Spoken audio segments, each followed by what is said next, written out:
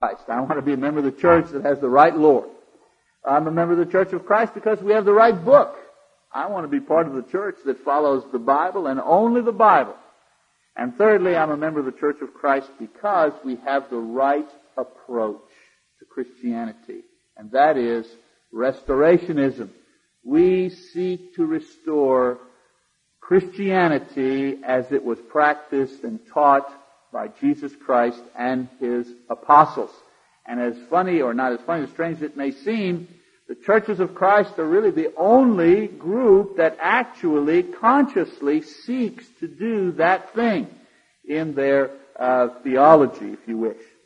Now, I said that even though there are a lot of churches that claim Christ as Lord and the Bible as their guide, the Church of Christ has demonstrated that its approach to Bible study has produced a more biblically accurate form of Christianity.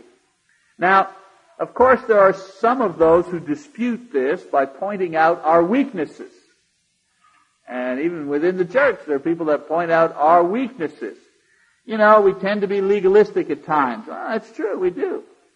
And some point to our immaturity. In other words, people ought to not be making claims like that. You're not so good yourselves. They say you don't have very dynamic benevolence programs that really impact the world.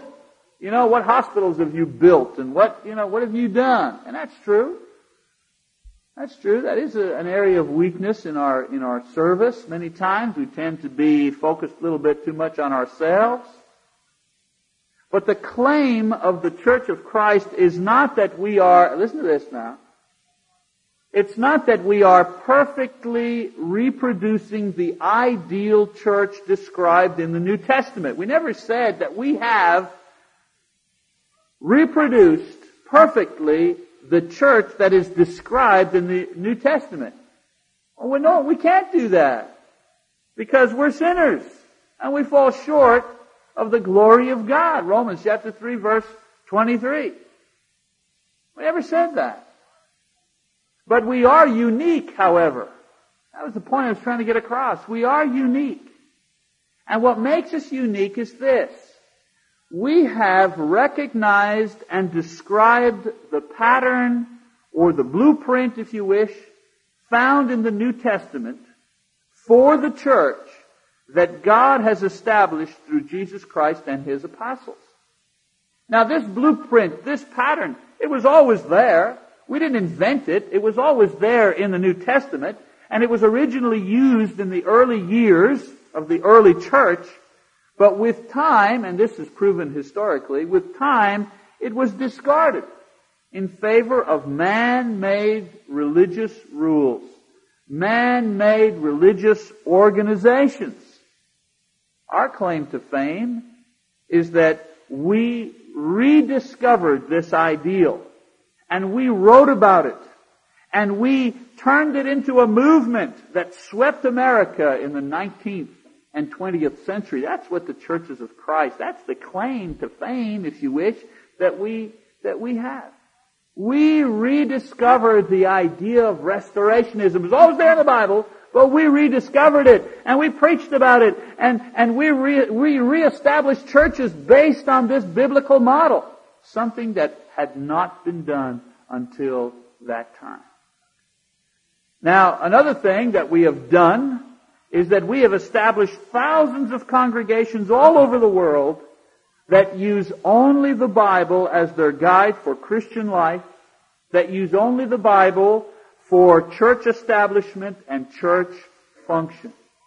And we have promoted simple study techniques that allow every single person to read and to understand the Bible and to apply it according to his or her conscience.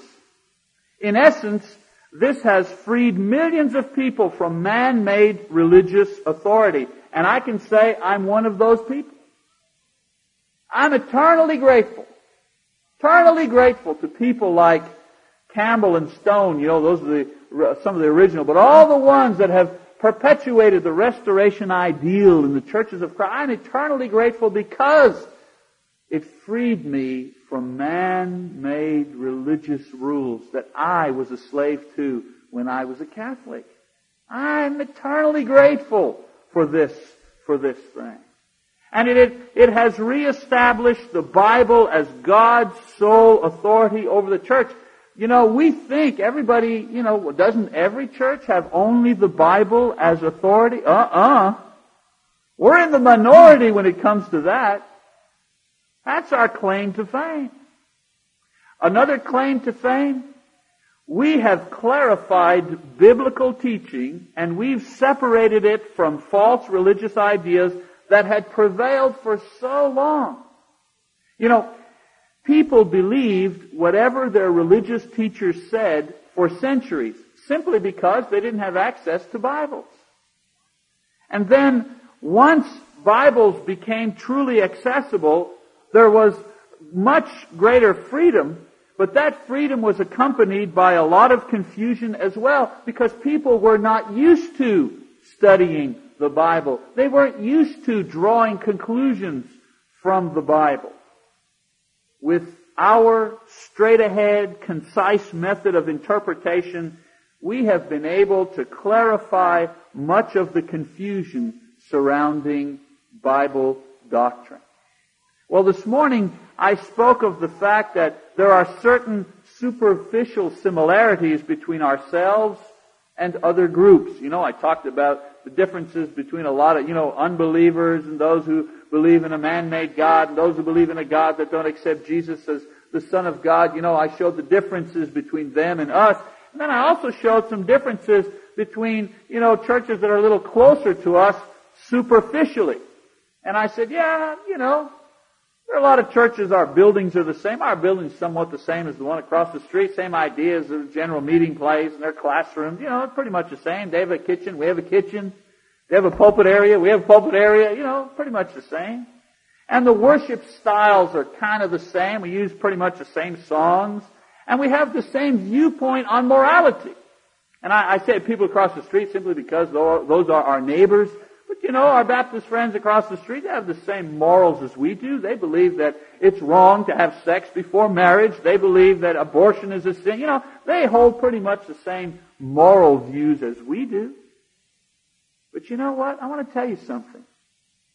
These things are the minor things in religion, not the major things. Those are the minor things in religion. The Bible, for example, does not specify anything about buildings. It don't matter, as far as the Bible is concerned, where you meet. You can meet under a tree, in a basement, somebody's house, in a big building. The Bible doesn't mention anything specifically about building. So that our building is the same as somebody else's building is not biblically important. Much of the American religious music is shared by all churches. Did you know that? I mean, let's face it, our music in our songbooks comes from people 100 years ago, 50 years ago, 200 years ago, that everyone uses. When we sing Rock of Ages, they sing Rock of Ages. We sing All to Jesus I Surrender. Well, they sing All to Jesus I Surrender. Why is that? It's not a point of doctrine.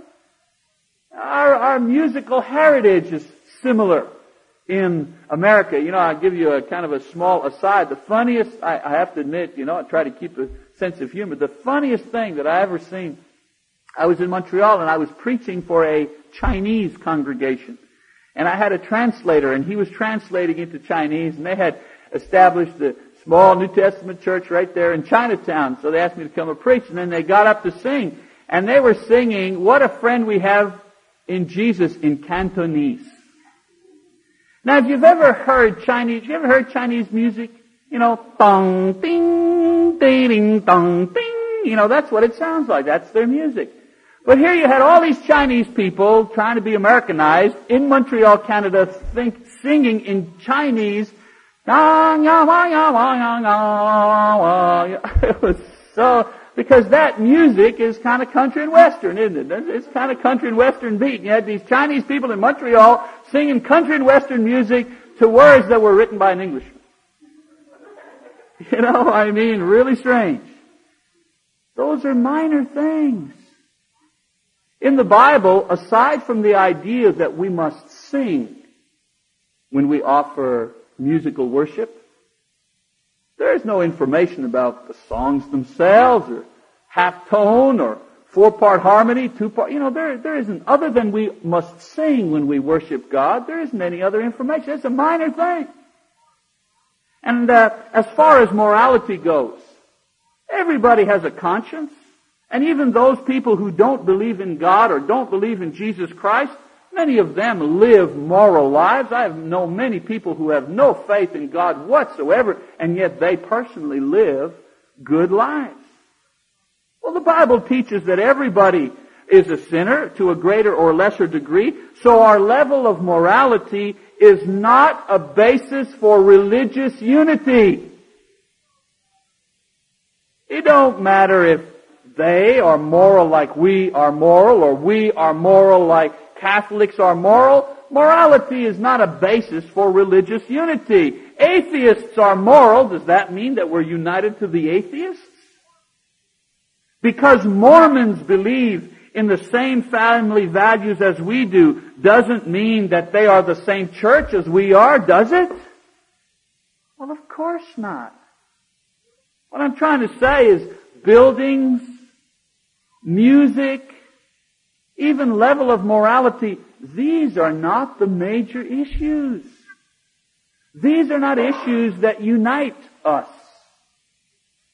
No, the Church of Christ differs with others on major issues. The major doctrines that may not be visible on the surface, but like great icebergs, the movie Titanic, the big iceberg.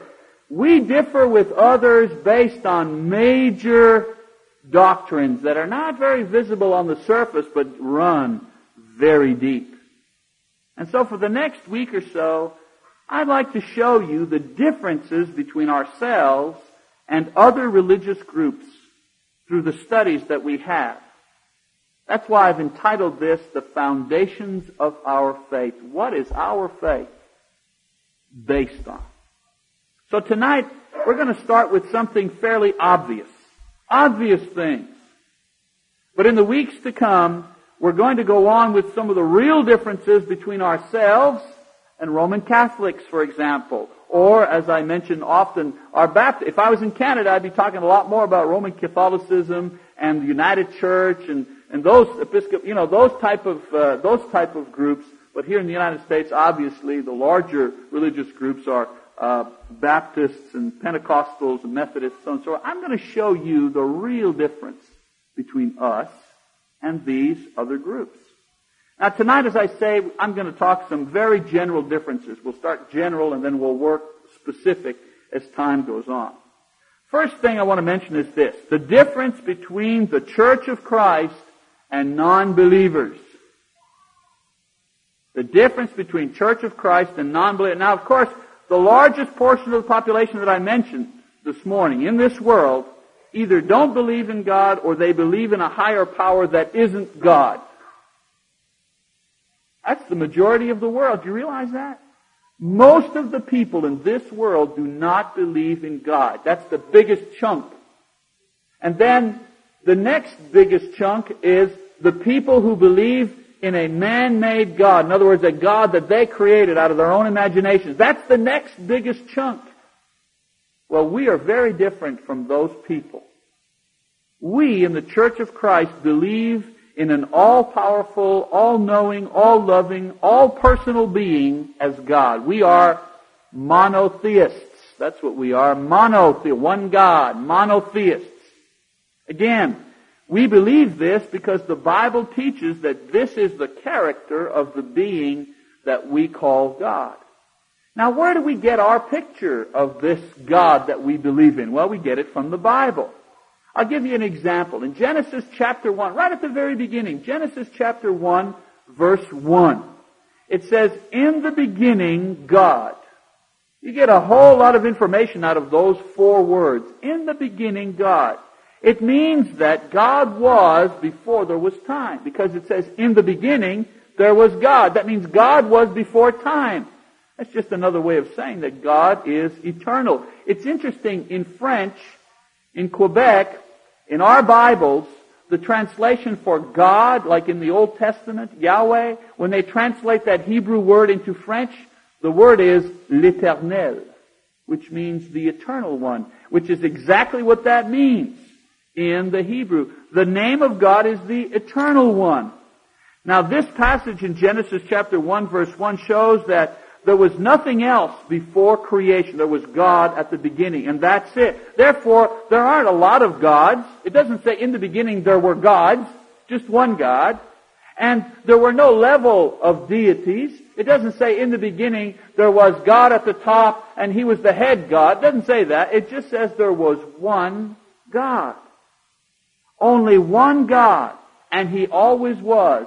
And He always will be. I mean, we get all of that just out of the first 4 words of the Bible. Can you imagine how deep the Bible is if you can get all of that out of the first 4 words?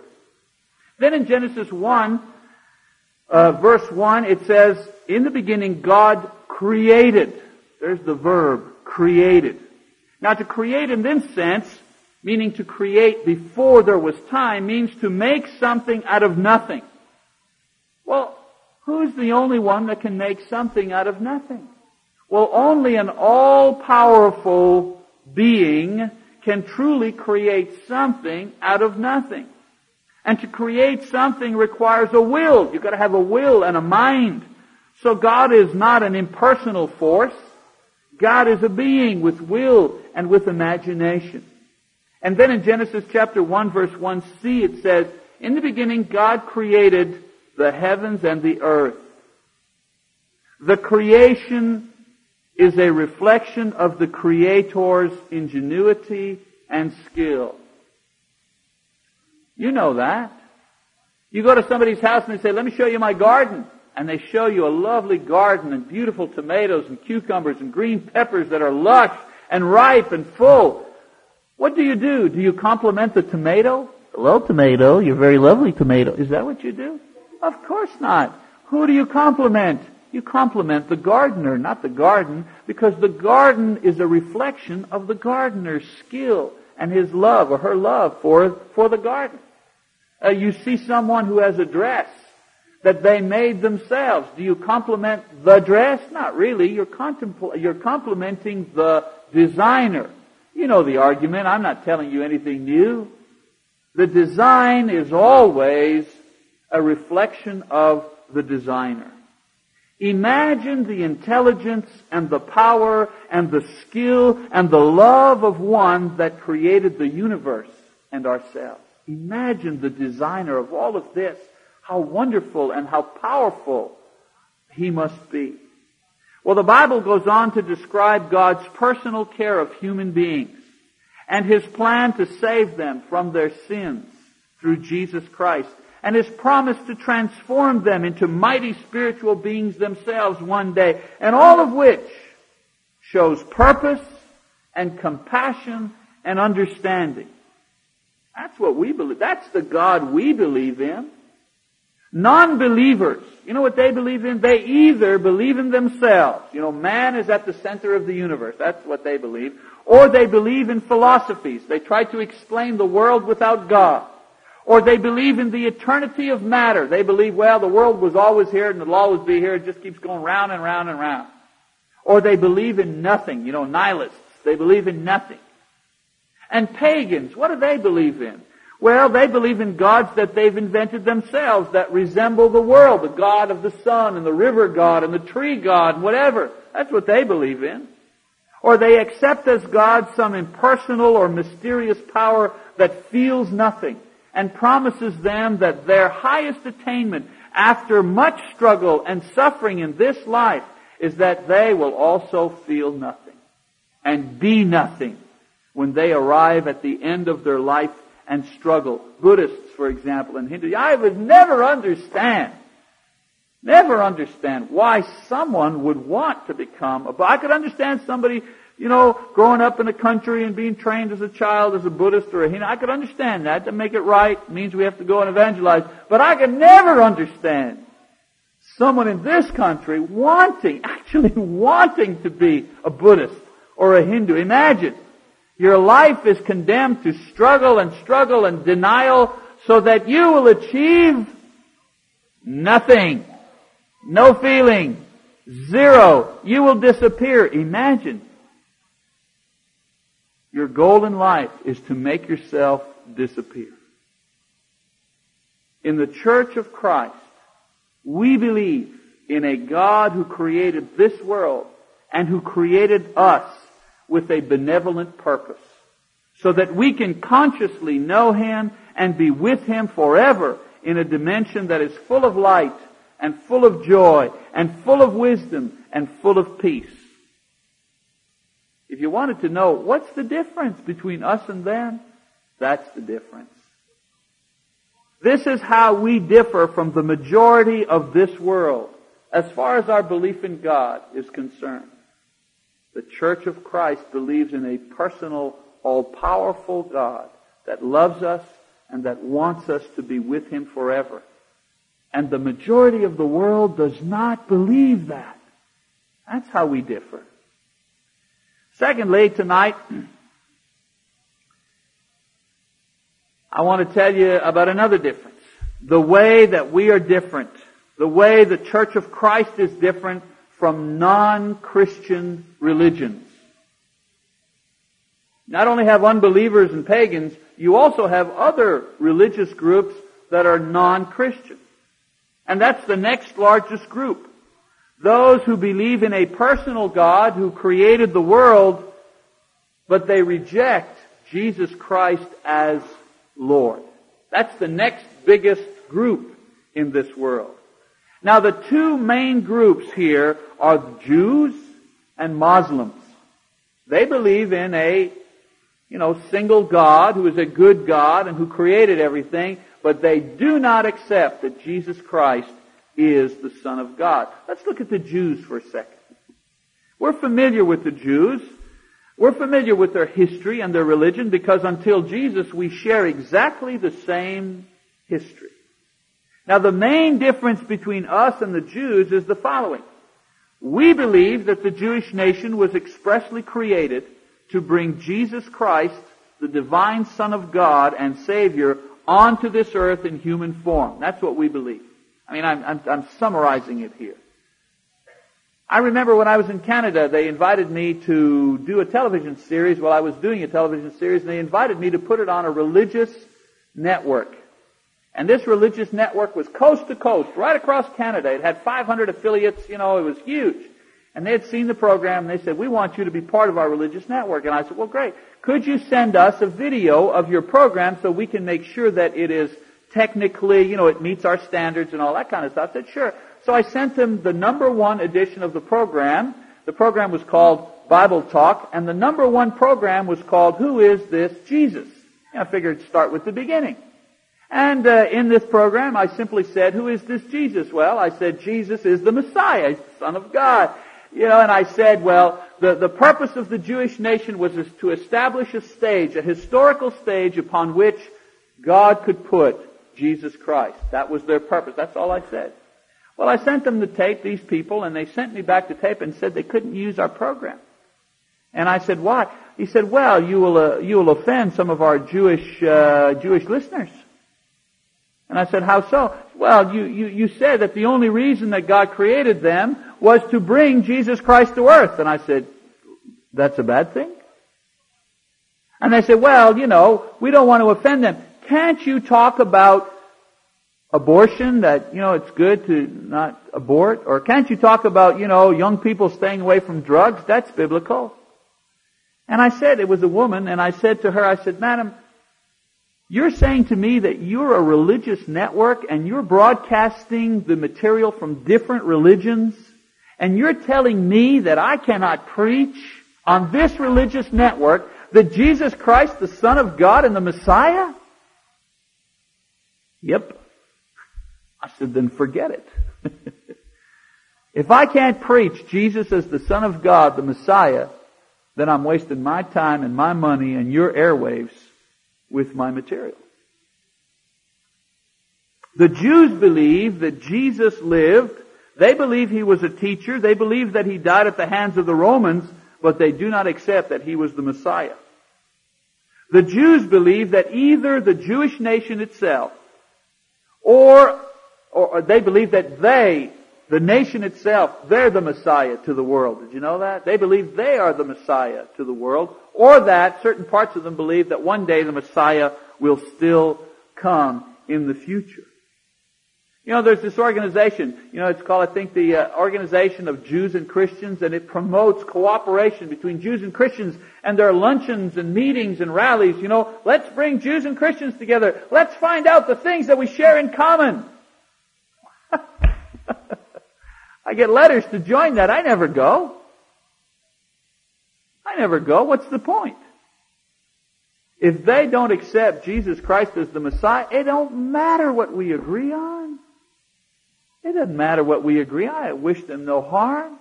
Certainly never support any anti-Semitism. But the truth of the matter is, the difference between us and them is they reject Christ as Lord. Period.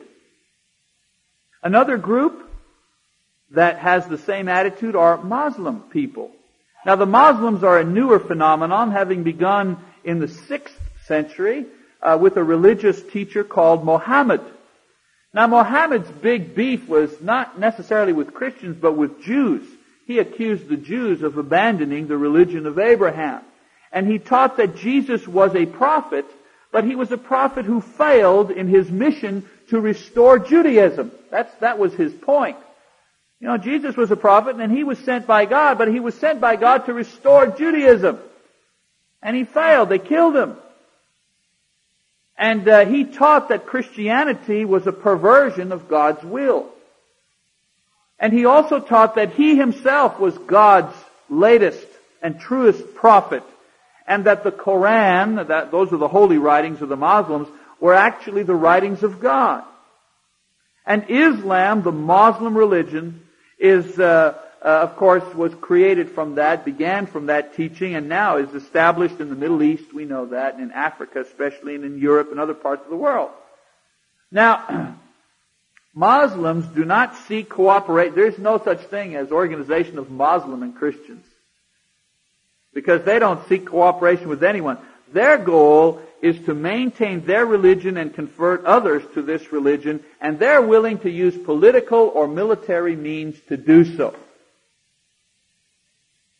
I mean, the thing that's amazing is, as a Canadian living here, I see Muslims coming to the United States and being allowed to set up mosques and teach and do all that kind of stuff, but heaven help you if you ever went to Saudi Arabia and tried to teach Christianity. You'd be in jail in a hurry. You cannot even send religious material to Saudi Arabia or any Muslim country. Now, we in the churches of Christ, we believe that Jesus of Nazareth is indeed the divine Son of God, the Savior of mankind. We believe He was the Messiah that the Jewish prophets spoke of because He fulfilled all of their prophecies about the Messiah. The New Testament is a record of all of the things that He did to fulfill all of the prophecies about the Messiah in the Old Testament. A good example of that is in the book of Acts, chapter 2, verse 29 to 32, where Peter is quoting David. And he says, David was a prophet, and he prophesied that the Messiah would raise from the dead. And they said, this Jesus Christ here, the Lord and Christ, and He is the Messiah because He has demonstrated that He has risen from the dead. We are witnesses. One more prophecy that He has fulfilled. We believe that there are no other prophets after Jesus, and there never will. I'm never afraid that God will send another prophet. Never afraid. I'm never going to be duped. No matter what. No matter if some guy comes along or some gal comes along and does tremendous things. I'm never going to be duped. Because the Bible says there are no more prophets. In Galatians chapter 1, verse 6-8, Paul warns us against anyone perverting, changing, twisting, adding, subtracting from the gospel of Jesus Christ. An interesting historical fact is that Muhammad never passed the test for a true prophet because no miracles were done by him or by any of his disciples. And the Quran is filled with historical and theological errors that have been proven over and over and over again. For almost 2,000 years, the life and the words of Jesus have been examined, and no one has ever found a lie. No one has ever found an error in thinking. No one has ever found a contradiction in anything that He has ever said.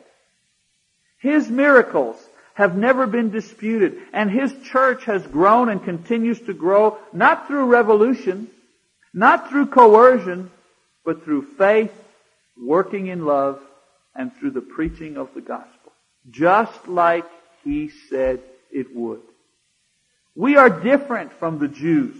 We are different from Muslims because our faith and our hope and our very lives are based squarely on the fact that Jesus Christ is God. You know,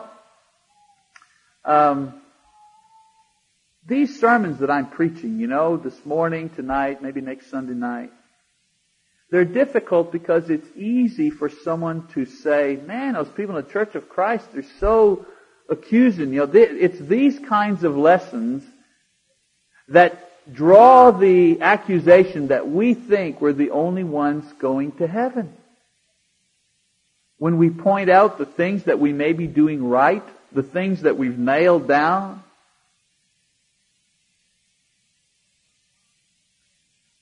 I think one of our problems is that we haven't preached this for a while because we've been afraid. We've become gun-shy. We have given in to the pressure of those who talk about political correctness. It's not politically correct anymore to say, we're right, you're wrong, you have to change. We've never said, we're right, you're wrong. We've said, this is right. This is right. And we've given our heart and soul to making sure that we are right with this. Won't you become right with this too? And if you and I are both right according to this, then you and I have fellowship. We mustn't be afraid to do that. We mustn't be afraid to do that.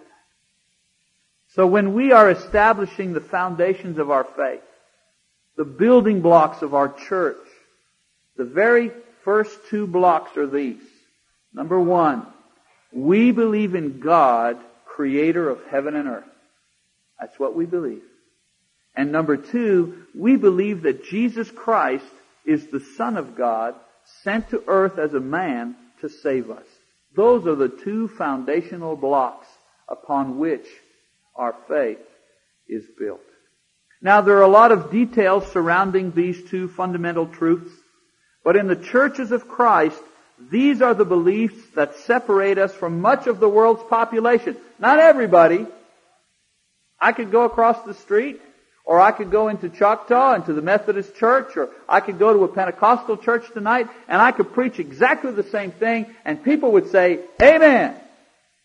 Well, I haven't gotten to the point where we're different from everybody. Tonight I'm just talking about our difference between those who don't believe in God and those who don't believe in Jesus Christ. We do. With all our heart, with all our soul, we believe in God and we believe in Christ. Next week we'll talk about our differences, as I said, with groups who are closer to home as we continue this series. Now, another thing that we believe, and this is something that we do, is we believe in offering an opportunity for everyone to become a Christian. Isn't that a biblical idea? Seems to me whenever the apostles got up to preach, people responded.